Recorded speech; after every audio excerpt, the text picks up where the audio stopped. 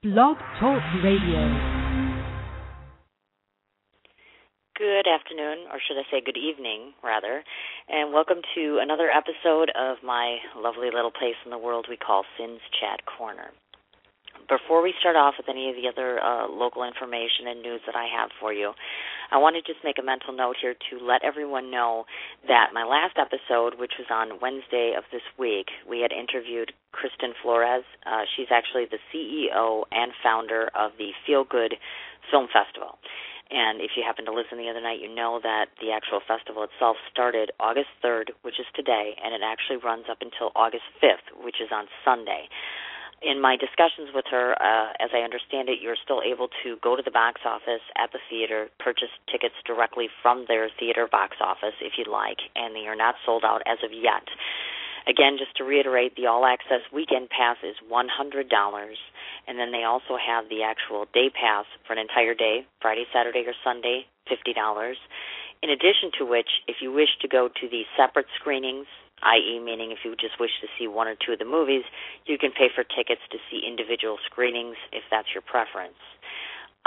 If you go onto my show page, which is on, of course, Blog Talk Radio, and you actually go and type in the Sin's Chat Corner, go to my archived episodes, you're going to find that that's actually currently available. Also, sometime over the course of this weekend, I will be going in and actually taking that episode and putting it off onto YouTube. So it will actually be getting national exposure in the hopes, of course, that this will be a successful film festival for her. As I mentioned, it begins today in Los Angeles. There's also a website, if any of you are listening from the California area and wish to check out all the details, that can be located at www.fgff.org.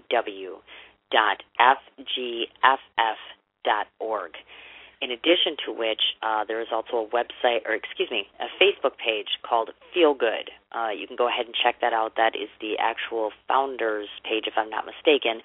You can get linked into their events, in addition to the festival, find out when you can do submissions to be in the festival, etc. So definitely get connected on Facebook with that. Today it's my pleasure, within the next 10 minutes or so, we're going to be speaking with Sondra Anderson. She actually is the operator of Poyzen Productions. She is actually both starring in and is also the creator of what we call a style reality show. Now, it's interesting about the show in that it's the first of its kind because it is completely all Asian casted type reality show. So my feeling is it's going to be proven to be a very exciting interview, in addition to which I find it just fascinating that a woman of this ethnicity, per se, is going to go out and make a reality show. It's interesting. I've watched actually the pilot episode just to get a feel for what it was like, and I found it to be very entertaining. So definitely, we'll get some great information. We'll find out about the show, and we'll find a way for you to be able to get linked into listening or watching it. In addition to which, in case I forgot to mention it the other day, we all know in the state of Wisconsin that Wisconsin State Fair has just started. I have to just reiterate that I have a bunch of wonderful musician friends which are playing. My sister, who is Annie B. and the Vagabond Company, will be there. Eric Barbieri of the Barbies is going to be playing. Carl Weinberg, who currently is in the band The Itch, will be there, in addition to my favorite, which is Tracy Hanneman, who's lead singer of the Eddie Butts Band. Definitely tons and tons of live music options, in addition to wonderful food, just absolute wonderful time. www.wistatefair.com for those of you who don't know how to get in contact with that. I also want to mention something that I found out about today, actually. I didn't know that there was a weekly Friday event that goes on. I believe it's a month long, so 4 Fridays. It's called the Jamming in Janesville event, which is actually this weekend. It just started today. There's a very talented man by the name of E-Rock, who actually is the lead singer of the Black Frog Band in Milwaukee. He'll be performing live out at the event, in addition to both the Charles Walker Band, which, if I'm not mistaken, started at 5 o'clock today, and also Liam Ford. You can catch him outside at one of the tents at 7 o'clock this evening. I'm going to be there as well this evening just to hang out and check out some good live music, so definitely, if you're in the neighborhood, please feel free to stop by and say hello. Last of all, I just wanted to bring to everyone's attention that I very recently opted to become the chairperson for an entire fundraiser that's going to be in the Milwaukee, Wisconsin area. This fundraiser is being held for the benefit of breast cancer. there's an individual that I was very fortunate to connect with. She happens to be one of the mob wives on the current show that's running on VH1, which is Mob Wives of Chicago. Unfortunately, her mother has been struck with breast cancer, and I reached out to her, and very graciously she has agreed to participate in this fundraising event with myself. The date is to be determined, which hopefully we'll be doing this week, in addition to which, as well as location, etc. The reason I'm reaching out to my listeners right now is I just need a load of different volunteers. I'm looking for all sorts of different vendors who wish to work the event. I'll be needing the help of a photographer, of course, to be taking photos and to be on the step and repeat red carpet event, obviously. Individual businesses that may wish to donate all sorts of different silent auction items, as well as just individuals who might be interested in this idea. I've heard in the past that there's been great success for particular fundraisers by doing what they call a charity date auction. So I'm entertaining the idea of finding 2 gentlemen as well as 2 ladies in the Milwaukee area, obviously single, and then we would basically be auctioning them off at the event itself, and all of the proceeds from the date auction, of course, will go to benefit the breast cancer fundraising event we're having. Now, if you happen to know anyone who might be interested in participating in this, I can be reached in a number of ways. My email address directly is cin4251@gmail.com. I can be reached via Twitter, and my handle there is @SANDB111. In addition to which, I also have a Facebook page, which is my personal page, Cindy, the last name M-I-C-H. Also, you can reach me on my Facebook page for the show, which is Sin's Chat Corner. And finally, if I'm not mistaken, there is the opportunity to leave me a message directly on my show page here at Blog Talk Radio. So certainly, if you've gotten linked into me here, feel free to leave me a message on this show as you're listening today or in my chat room.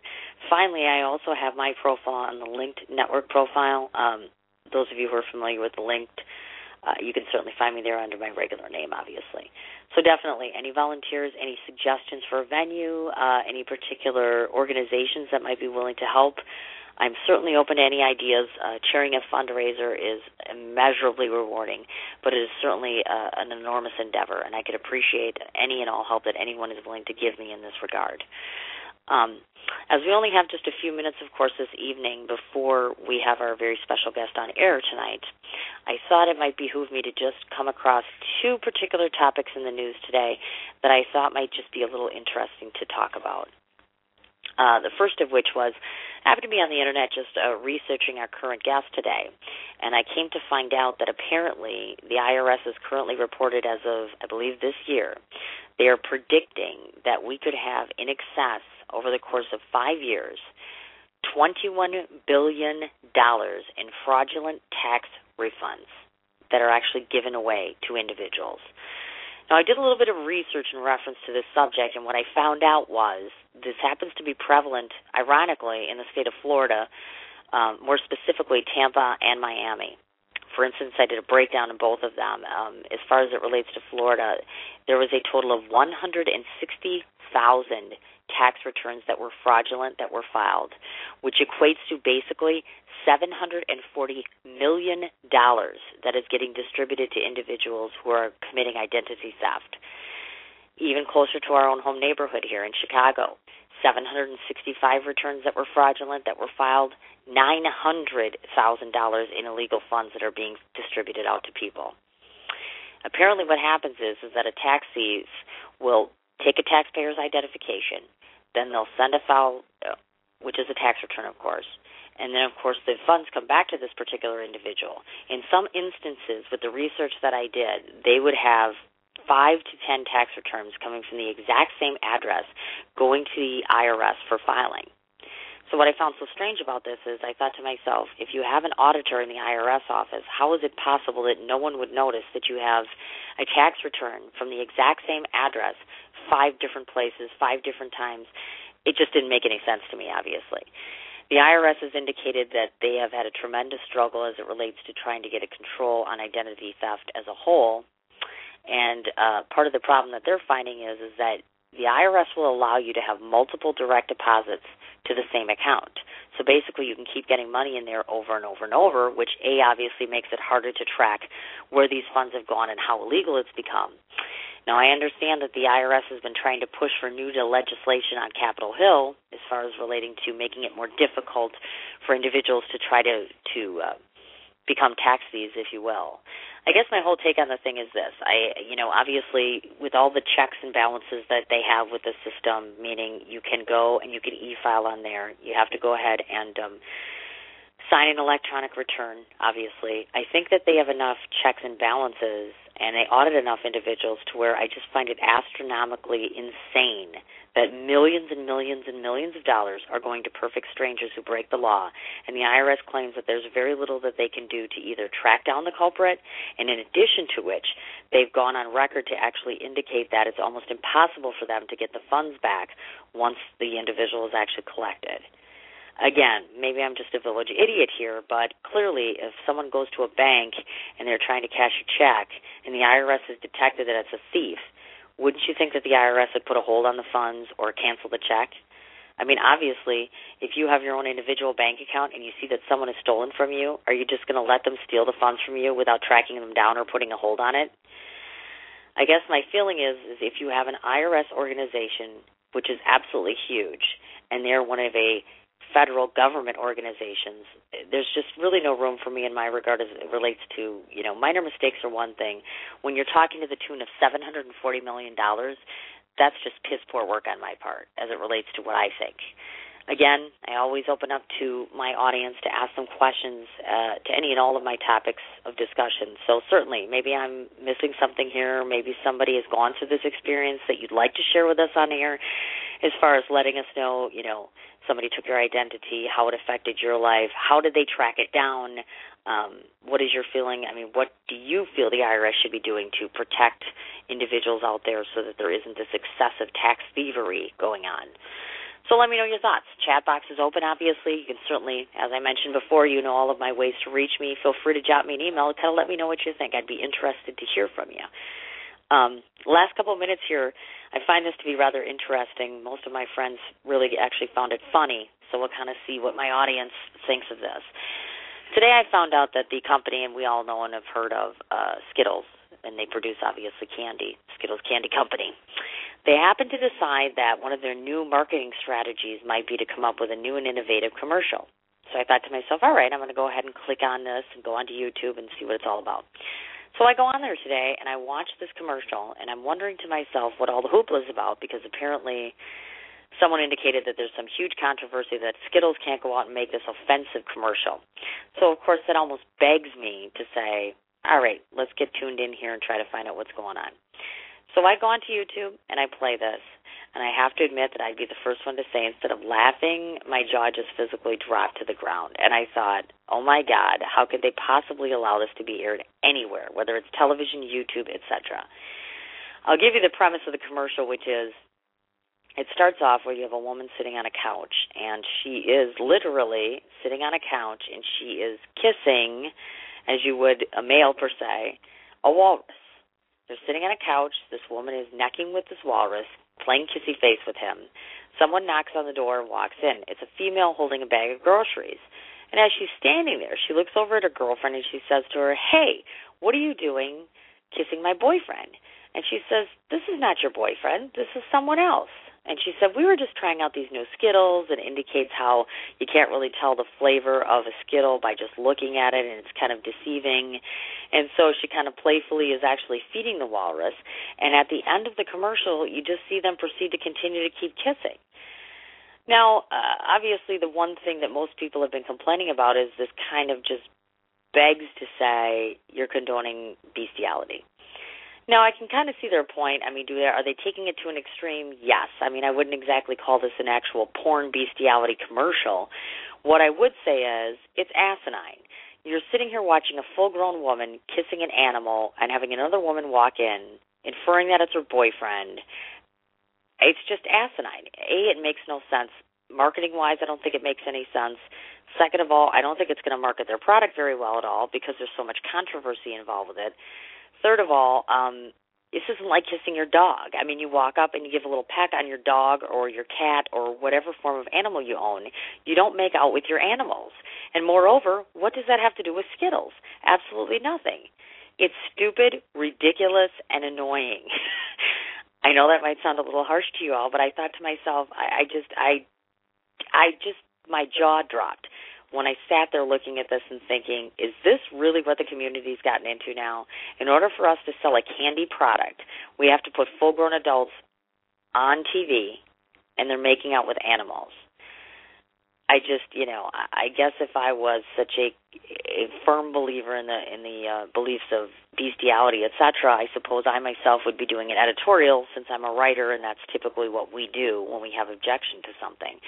But I say to myself, all this does is presents itself to be a poor misrepresentation of the Skittles Candy Company.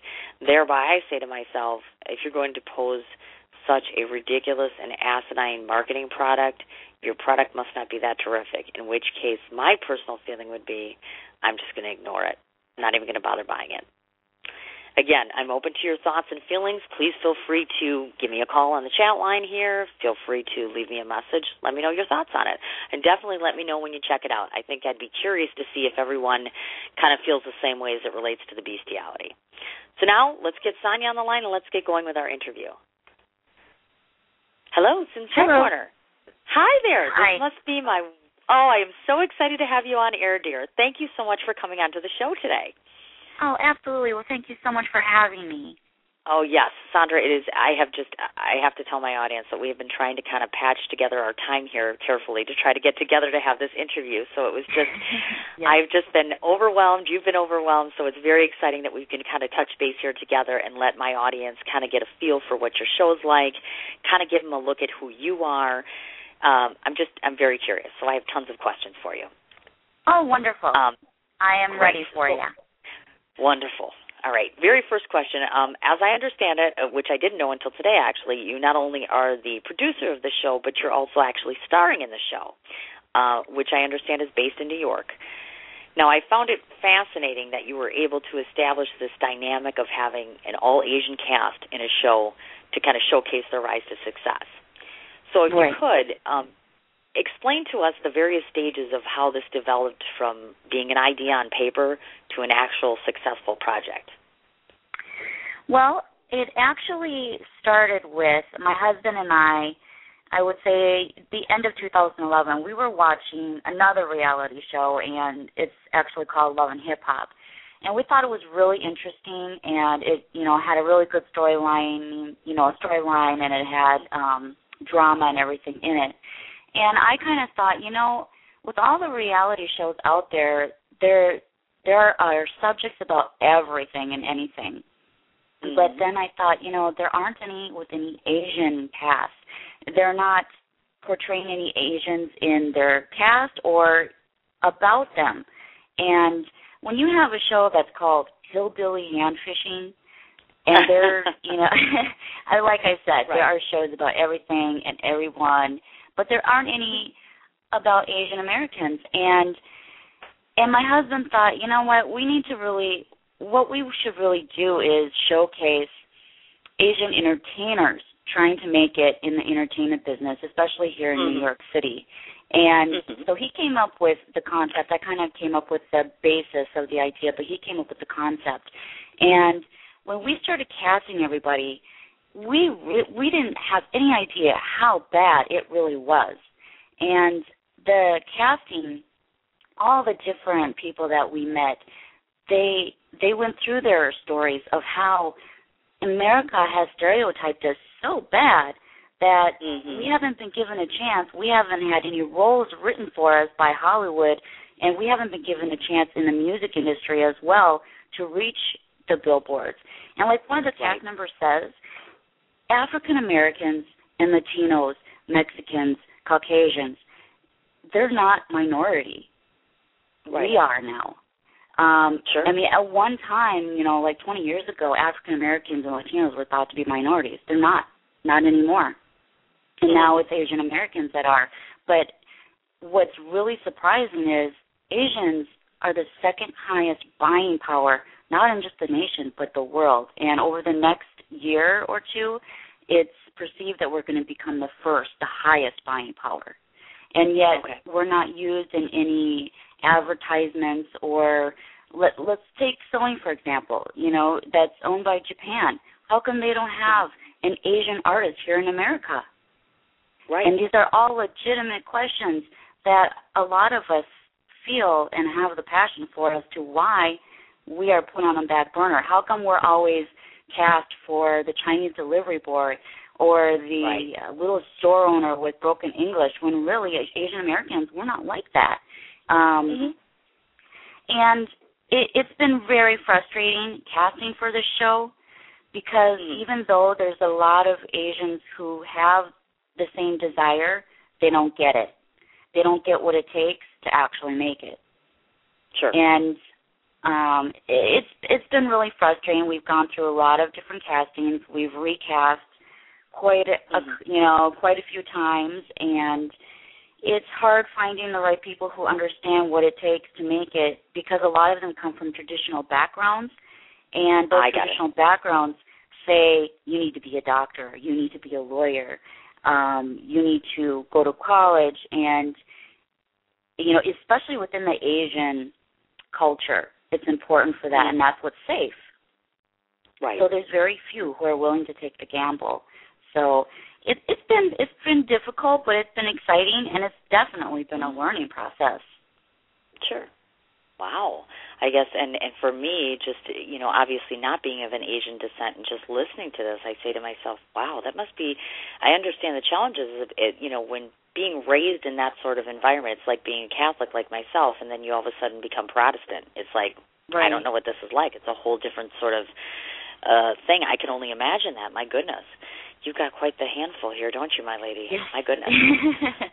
Yes, but it's been illuminating even for me because I was adopted and raised by an American family. Right, so we're just going to talk about that. Yes. I was just going to ask you about that. For myself personally, in looking at that, because you grew up in Minnesota, as I understand it, American family, growing up in Minnesota, can you tell us maybe the challenges of that posed as it relates, obviously, you having a Korean background, you living with an American family? Did you find was it at times a lot more challenging as compared to rewarding, or what was that whole experience like? It was not rewarding at all. For one, where we lived, everywhere we lived was predominantly white. So as a child, I was basically the only Asian that I had never seen any other Asians, let alone Koreans. And I was teased. I remember being teased as a child because I looked different. I had slanted eyes. My English, when I was adopted, I was 2.5, so I was fluent in Korean. So my English, my learning curve was much slower in elementary school. And my mom decided to hold me back and homeschool me and really focus on English. Well, I can tell you that my English, in high school, I was student of the month. I was in advanced classes, so it helped. However, there was a lot of abuse in that situation. And it kind of left a bad taste in my mouth as far as, the family that raised me. But as I grew older and as I became prettier, I realized that Asian females, just pretty Asian females were somewhat sought after and sexualized and fantasized about. And it was a whole different world for me as I grew into my early 20s and found not just Caucasian men, but Latino men and African American men and even Indian men, and I couldn't believe all these different races wanting and not having any type of racism towards Asian females. Now, growing up in predominant white, in a white family and in white communities, I actually myself became very racist. I couldn't stand African American people. I couldn't stand Mexicans. But when I came to New York and I fell in love with actually an African American man, and some of the best people that I met were Mexican, and I found for myself it's just skin color, and I was totally wrong. And in the communities that I lived who were also racist, I thought, you know what? They have no idea. It's called ignorance, and they have absolutely no idea. We're all humans, and it's just, I can't believe how wrong I was and how colorblind I was. Mm-hmm. And my whole perception has changed. And because of that, now I realize, you know what, I'm Asian, and the stereotypes and the racism is still there. It's still very much there, and it's there for Asian Americans as well. That's just shameful. It really is shameful. And I guess I'm wondering, now that you're sharing that with us, now as a grown woman, obviously, and embarking on your various endeavors, has your family been supportive at all to them, or encouraging, or been a part of it at all? They haven't. I have not had any contact with them since I left Minnesota, just because it's a very bad path. Like I said, there was a lot of abuse, and I decided to let go and just not have anything to do with them. So I've been doing this basically just with my husband and the support of a few of the cast members and someone who's recently come on board who has actually been nominated for 8 Emmys, and she's from Korean descent as well. And I cannot disclose her name right now, but she's been a huge help so far, and she's a great addition to the show. Great. Wonderful. I'll tell you, that was very inspiring, and I admire your courage very much, actually. It's endearing just to see a strong, successful, intelligent woman overcome things such as that. It just amazes me. It just overwhelms me. So kudos to you again, of course. Thank you very much. I wanted to say, one of the interviews that I had read about you, I know you had stated that you wished to produce a show that was both tasteful and respectful to the first-generation Asians. Yes. Is it your feeling, do you think that you've accomplished that said goal in this project, and if that's the case, in what ways do you think? I definitely believe that, because we aren't showing,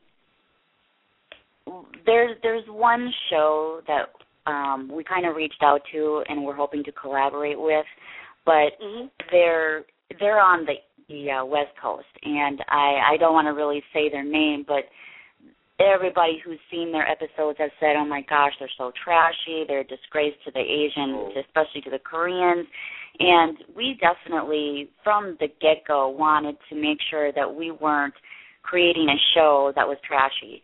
And the reason I say that is because we're following legitimate people who are legitimately struggling within the entertainment career, being fitness models, bodybuilders, actors, singers, dancers.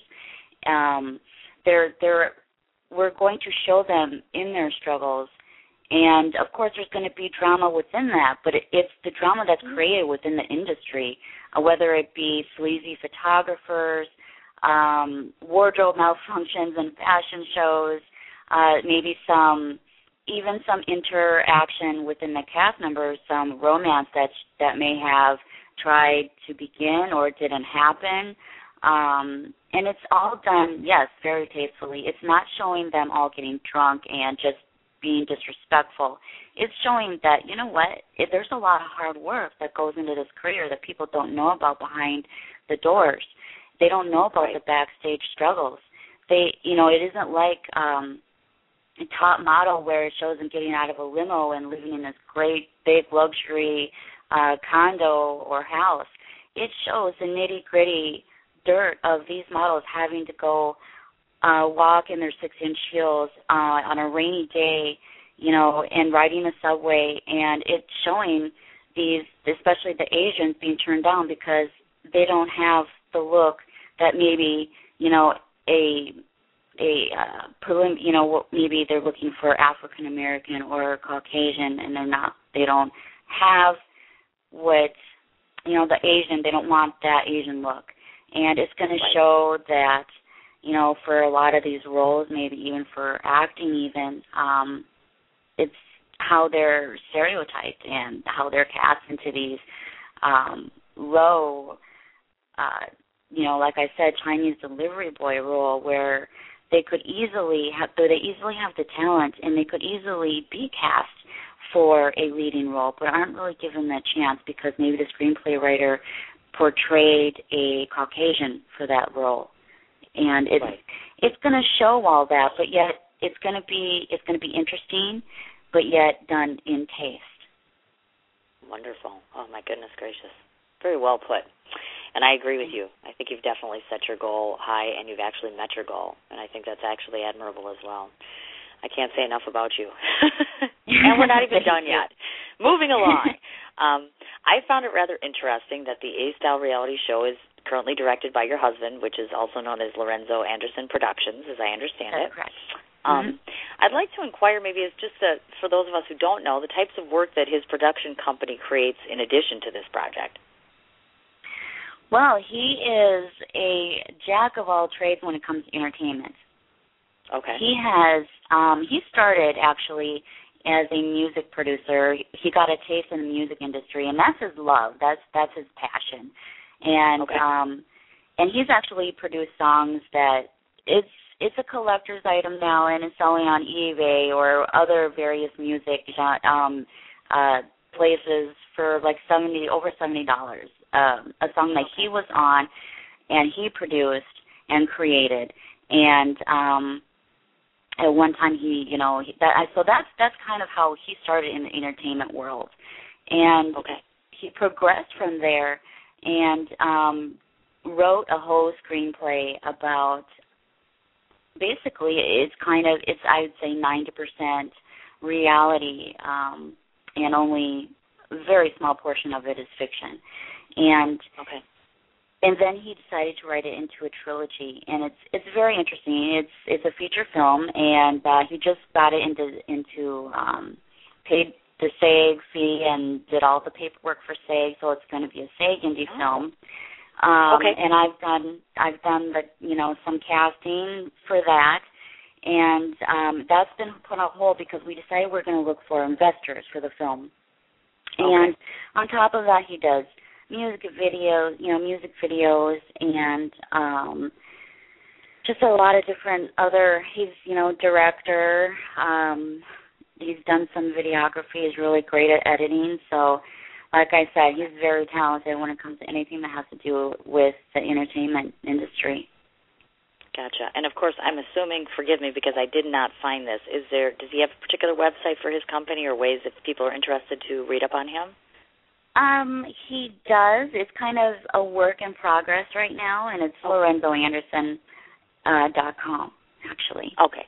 Wonderful. Just want to let the audience know that in case you are all interested and kind of see the other half of Sondra, feel free to look at that, obviously. I myself, I would have to say you appear to have quite the impressive resume in that, obviously, besides the current show, I know that you've also co-produced the film Platinum Dreams, and I know that you were representing the Japanese recording artist. Now, you got to help me out because I don't know. I want to say Toki. Is that right? Toki Babe. There you go. Thank you. Yes. I didn't want to screw that one up because I'm like, whew.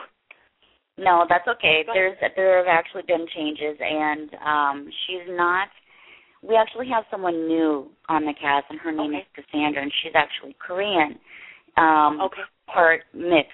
She's Korean, part German, and she's actually a recording artist, and I'm trying to convince my husband to work with her and produce a song with her and do a music video for her because I do feel like she does have talent. She's gorgeous. But he's kind of iffy on whether she is as dedicated as he wants her to be. So we're going to see how that pans out. And you can definitely see what happens, through that on the A-Style when we start the episodes on that. Now, however, Toki Babe, she was part of the cast. But since she's kind of dropped out herself because she's really wanted to focus on her dancing, and she's not quite sure if, and she's, her mother is visiting from Japan and everything, and I think that she's just focusing on her dancing right now and just doesn't really have the time or the motivation that we wanted as far as a singing career. We really wanted to push her into stardom, and we really wanted to make her the center of the stage. But when you don't have the passion on the other part, it's a two-way street. So sure, certainly, I understand that. Curious, how did you get involved with the actual film Platinum Dreams? How did that all come about? Well, my husband, that, like I said, that's his baby in progress. Right. He needed help, and I thought it would be fun doing the casting for this. I had no experience in the entertainment world until I met him. And he showed me the ropes. He showed me what needed to be done. He had done castings before, obviously, and I just basically, I guess you could say in the beginning I was the assistant, and then towards the middle and the end I became the casting director. And it is not an easy feat. So sure. No, I can imagine. And that's why I'd asked that, because, I've come across other interviewees where they've got this dynamic with the husband and wife, and sometimes husband and wife are like, this is my baby, this is your baby, I do this, you do this. So it's kind of an interesting dynamic that you're kind of working together and collaborating. I think it's wonderful, really. Let me tell you, we do butt heads sometimes. In fact, I get so mad at him that I just want to quit. Really? And but that's there are times, times, though, right? Yeah. Right, but that goes with every marriage. So I mean, if you have a marriage, you live together and you work together, you're gonna butt heads. There's gonna be problems. Man, I'm giving you even more credit right now. Goodness gracious, that's like a 24/7 husband, isn't it? Wow. It is. Yeah, so you have to learn when to shut it off and when. But definitely, we've gotten really good at being able to handle each other. So I got it. Got it. It's a lot of fun, and I wouldn't trade him or what we do for anything. There's a lot of passion in what we do, and we love it, and we've met a lot of wonderful people through it, and continue to meet wonderful people. So it's very exciting. Wonderful. Now, of course, I wanted to tell our viewers, those who have not been privy to watching an episode of this, of course, can you just maybe explain to them maybe some of the characters themselves and how they play a role in this whole thing? Just kind of give them maybe the backdrop of your story so that we can kind of pull them in as to what they can look forward to watching.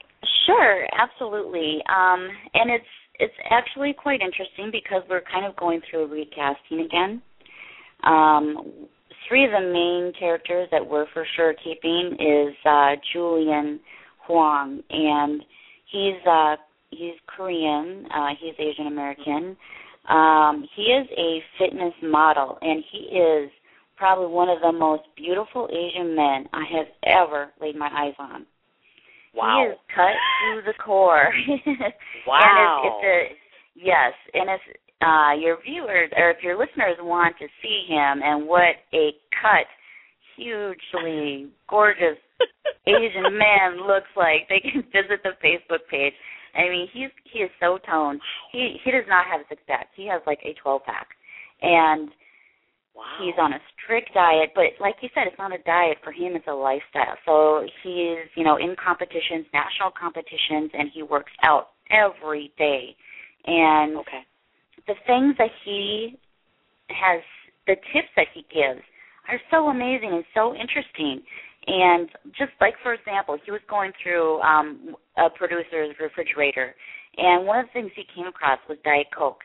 And he said, Diet Coke, you may as well drink regular Coke because Diet Coke makes you thirst for more, whereas one can of regular Coke, it curbs your craving right there. And wow. Yeah. And I was absolutely appalled when I heard that. I couldn't believe it. It's the artificial sweetener that does that in the Diet Coke. I'm amazed. Wow. In the diet drink. Yes. Oh my gosh. So, so an interesting tidbit. Now, Cassandra Krause is a singer, and it's her love. And she actually moved from Arizona, just recently moved within the last few months to New York City to try and make it, because obviously if you can make it in New York City, you can make it anywhere. Right. And yeah, so she not only has that struggle on top of being Asian American. So we'll see what happens with her. And she does have talent. She's got a cutesy voice when she talks. She's got a cute dimple. She's gorgeous. And then there's Christine, who is very unique as well. And it's unique to come across female bodybuilders and female fitness models. She's not only a female bodybuilder and fitness model and a model. You know, she's this petite thing. She's extremely toned, she's gorgeous too, and very talented, cute, great head on her shoulder. One of the few people that is always on time when we have and that's shooting. Amazing. That is amazing, and I have to personally vouch for her because not only are we Facebook friends, but actually she's going to be modeling for one of my fundraising events, and she's a doll. She's absolutely a wonderful person. She's amazing. I think it's wonderful. Definitely. Yes. And that speaks to the one caliber of people. Additions. Exactly. And when you're talking about that, and when people like myself who are like, okay, what's the show and what's this and that, you know, I approach her as a person, and now in addition to which the show, it just kind of highlights and emphasizes the fact that you have selected individuals who are good quality people that are going to produce a good quality product, which I find is very fascinating, of course. I was kind of curious to ask you, for the people that have actually seen it, I mean, what sorts of feedback are you getting from people? And also, you yourself, now I'm looking back on certain things, like if you particularly watch an episode, do you ever say to yourself, boy, maybe we should have done this differently or this differently? Thoughts on that? Absolutely. We have done that, and in fact, we were so critical of the premiere episode that we took it down, and we are going to relaunch. Oh, wow. Yes. We felt like it needed to be better polished. We needed to have better footage in there. And, of course, because of the recasting that we're, in the progress of doing right now, we feel like we needed to have characters with more going on so that the audience is not bored to death and so that they continue to watch. And the characters that we have, who are all real and the real careers that they have heart and they have passion. And I think that the audience and the viewers, they're going to see that when they see the new premiere, when we relaunch, which is, the goal is August 16th. So that is the goal for our relaunching. And it's going to be really good. It's going to be way more polished than the first one. And just the editing, everything, the characters, everything's going to be way better. Okay, I gotcha. Were you getting any negative feedback from the people that saw it, or were they kind of encouraging, we like this? We weren't getting really negative feedback per se. It was more like it was too short because of the fact that it was, less than 15 minutes. And it wasn't, people, the only thing that they wanted was more about each character. So that's kind of what we're doing. We've kind of reformatted how we're gonna go about this, so that, because we're gonna give the audience what they wanted. They want to know more about each character, and personally. That way they can connect with them. So that's exactly what we're doing. Oh, I agree 100%. Relatability, the audience being able to relate to a cast member on any reality show is always pivotal. I found that. If I can't relate to someone, I'm going to be like, no, I'm not digging this. I don't want to watch it. And that's obviously, as you know, very helpful as it relates to the success of any good show, clearly. I found it interesting, and I guess I should ask you now that with this restructuring, are you yourself going to continue to be a participant in the show, meaning on camera as well as off camera, or have you not made a decision on that yet? I am not 100% sure. I will probably be on camera very minimal, if I am. And it will be only, I prefer to be behind the scenes. Oh, okay. So, I much prefer being behind, yes. So if I am on a scene, it will be maybe only if it's absolutely necessary, like with Cassandra. I'm going to be trying to convince my husband, and it really is. It's reality. I am literally trying to convince my husband to work with her. And when we, her and I get together, that will have to be on camera. So I can't get out of it completely. Well, and really you shouldn't, actually. I have to tell my audience that if you look at Sondra, if you actually go to her Facebook page, or if you've seen any photos of her, you would be the first one to say, you're absolutely gorgeous. You're stunning. You're a very intelligent woman as well. Oh, definitely. And I think when you have a dynamic such as that, where you have that power package in yourself, for my own opinion, if you ask me, I would say definitely on camera. But that's not everyone's forte, and I understand that. It's just, you just have this beauty about yourself. So definitely we'll just give that a little consideration there. I also wanted to ask about what sort of factors did you pencil in terms of when you were determining who you were going to make for the final casting? What kind of things came into play? What were you looking for from these individuals? Well, in the beginning, it was shallow. And I'll be honest with you. In the beginning, it was very shallow. I was looking for looks alone. Sure. I came to find out you can't do that. You can't depend on looks alone, because a lot of them they didn't have the full package. They might have had the looks, but they didn't have the dedication, the loyalty. They didn't have the understanding of how important it is maybe to be on time, how important it is to have something going, the communication problems too, or the scheduling problems. So during the course of casting and recasting, you would think that I would have it down to an art, but it has still been a struggle. And what I'm looking for, and what I have been looking for, is what do they have going on that it is going to show how much Asian Americans struggle in the field? What do they have going on in their personal lives, maybe, that influence their careers as well? And what kind of personalities do they have on top of how they look? It's all intertwined, and it's all so important. And how do they click with me? How do they click with the rest of the cast? And it's really, I found that to be probably the most important thing, how they're able to communicate with each other and with us as the producers, and with the director, with the videographer, with themselves or their loved ones who are supporting them as well.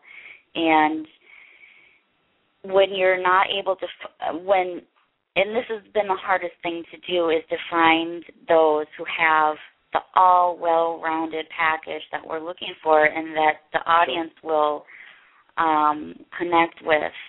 And it's been an interesting road, and it's been hard, but it has been very rewarding as well.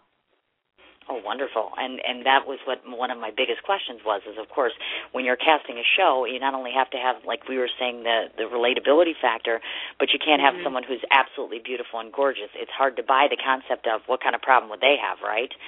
So I think that probably got to be such a huge challenge for you, which is why I was asking that question, just a little curiosity. The other thing I wanted to mention in case, definitely, and I imagine that's going to continue, of course. It is. And I know, actually. Oh, I'm sorry. Go ahead. No. Go ahead.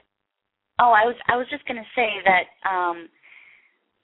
some of them, like the men especially, our society, the American society, have emasculated them so much that I came across one who was who wanted to be. He was thinking about being in the show, but wasn't sure if he really wanted to take the chance. And I can't say what career he does, because it's part of the legal career. And he said that he's just at his workplace, he's not taken seriously being Asian American, and even criminals don't take him seriously. And I was appalled and dumbfounded when he told me this. And he felt like this show is really going to open America's eyes on how badly the stereotypes and how badly the men especially have been emasculated. And it's just, it's amazing, even though he was gorgeous. And that might be a problem for his field. But yet his love and passion was for acting, but he just, he couldn't really let himself take the chance. So it's definitely interesting, the people you come across. Oh, I imagine so, definitely, yes. And also for the listening audience, because I'm certain not all of them know this, obviously your company is Poyzen Productions, which was established in the year 2010. Your specialty is to bring the Asian talent to the forefront of entertainment, which is basically your mission statement. I'm curious that if there are fellow artists out there that are listening who are trying to break out into the entertainment realm, what sorts of avenues would you steer them towards for potential success for them? I would say be very careful who you connect with as far as agents and managers, because a lot of them only want to take your money. They only want to take a portion of, and we don't work that way. We don't work on percentage and commissions. And they want to be careful on who they connect themselves with. They definitely want to, if they're trying to break into the industry, they want to collaborate with, say, Asian American magazines, Asian American programs like Asian American Journal Association, Asian Fusion magazine. All these, there's a whole bunch of different groups and organizations that they can definitely contact and get in touch with. We're also creating an all-Asian American casting in New York, and there may be some in other states. I'm not sure, like California, I'm not 100% sure, but they definitely want to look into that as well. And if there isn't one, make one, create one, because there's a need, a huge need. Oh, definitely. I would agree with that 100%, and I don't know a lot of times that people understand that. They take for granted, like myself. I hate to admit it, I'm a reality junkie. I'm a housewife junkie. I watch anything reality television. Oh, my God. And you know what I find to just be the norm in today's society? I truly believe that people think, if you have large breasts and your faces are perfect and you have tremendous drama in your life and you fight with women nonstop, you're going to sell, and that's all that there is to it. And it's a classification of that's what there is. People don't realize that things can be on a reality spectrum interesting and intriguing, and it doesn't have to have anything to do with how you look, how much money you have. It's interesting to watch an artist go from one point to another point to another point. To watch that progression is really what I think it should be about. And that's what the show is really about, too. And it's also for all the people. I mean, this isn't just for the Asian American audience. This is for all people who love Asian things, Asian culture. If you like sushi, then you have the A style. If you like Oriental women, if you like going to Asia or visiting any of the Asian countries, you have the A style. If you like the different kimonos, if you like, any type of the wardrobes, you have the A style. And that's what we're about. It's for a lot of people who have maybe dreamed about going into acting. They can see what it's like. They can live through our cast members and see, hey, this is the struggles. This is reality. This is what it's all about. And it isn't just about the Asian Americans struggling. It's about everybody that's struggling. It's hard to do it in the entertainment field, and people just don't realize how hard it is. That is exactly right. I have said that time and time again. I've been an author for a long time. There's a reason why they call it starving artists. It's like people have an appreciation, but you have to have an immense passion. I think any successful artist of any venue has to be passionate about what they do and have to want it and have to struggle a lot to be successful, clearly. Passion, and I drive. admire that. Yep. Yes. And I admire the fact that you're willing to, well, right, and you're willing to put that on a camera and you're willing to say, here are these people. Look at these individuals. See the individual. Don't necessarily look at the fact that they're Asian or this person, although I love that dynamic. I think it comes down to noticing this is a real person, real struggles, same scenario, same thing as you. I think that's just an amazing concept that I think is going to do immeasurably well, in my opinion, which I am strongly going to advocate to my audience here. I wanted to mention the show, when it debuts again, it's going to be on Channel APA. Is that correct? Not Channel APA. It's going to be on Poyzen TV. Okay, I wanted to make sure that I let the audience know this because, of course, once you relaunch, everybody's going to want to be tuning into the correct channel to see it, of course. Yes. Poyzen and I'm TV. assuming you have. Oh, I'm sorry. Okay, and the www.theastyle.com would be your website for your show. I'm assuming that's still correct? Yes. Okay, correct. gotcha. I gotcha. And, of course, obviously, if you want to hook up with Facebook links as far as the show goes, we have the A-Style TV. And, of course, Sondra is also on Facebook as well, Sondra Anderson. And I know for Twitter, I believe your handle is @mypoyzen. And also for the show, we have... Very good. Oh, good. And we have the A-Style TV, and that would be the link, or the Twitter handle, I should say, for your show, if I'm not mistaken. That's correct. Yes. I want to make sure that everybody knows that they have about 8,000 ways to get a hold of Sondra or to contact and get in touch with the show. Please do. Definitely. Oh, definitely. I was going to say that. What will happen is, Sondra, if you want to get a hold of me prior to the actual launch of the show, what we will do is I will be putting it on all my social mediums. I'll be encouraging all my friends and family to be listening or watching it, I should say. And to my audience members, I have to say, give feedback. I think it's always very important when you have a new project that's launching, let her know what you like, let her know what you don't like, let her know how wonderful it is. I certainly will be one of those people. Good or bad. Definitely so, yes. Sondra, I have to thank you. You've done amazingly well. I have been in awe for the last hour. I am completely impressed by you. I'm just amazed. I'm impressed. I can't tell my audience enough. I'll be talking about this all evening long. Later on today or tomorrow, I'll be posting up Sondra's information again on my webpage in addition to my Facebook page if you want to get hooked, if they want to hook up directly to you, I should say. Any other ventures, any other projects? Anything else you want to tell us about before I let you go? Nothing right now. No, this is quite enough on our plate. I was just going to say, obviously with the reality show, I should say you have your hands full. But Absolutely. I have to say this has probably been one of the most delightful interviews I've had in the last couple of days. And I appreciate you taking the time to come and talk to us. Not a problem at all. You have yourself a lovely weekend, and we'll be chatting in the near future. All right. You have a wonderful weekend as well. And thank you to your audience for listening. Anytime. All right. Bye-bye. All right. Bye-bye. All right, audience. Thanks so much for listening. That would be my complete interview with Sondra. And again, tomorrow I will be posting all of her information about her upcoming reality show. Look forward to next week. I will be posting up on Facebook. Check out who my guest for next week will be, including one of the actresses from the True Blood show. Take care. Have a good weekend.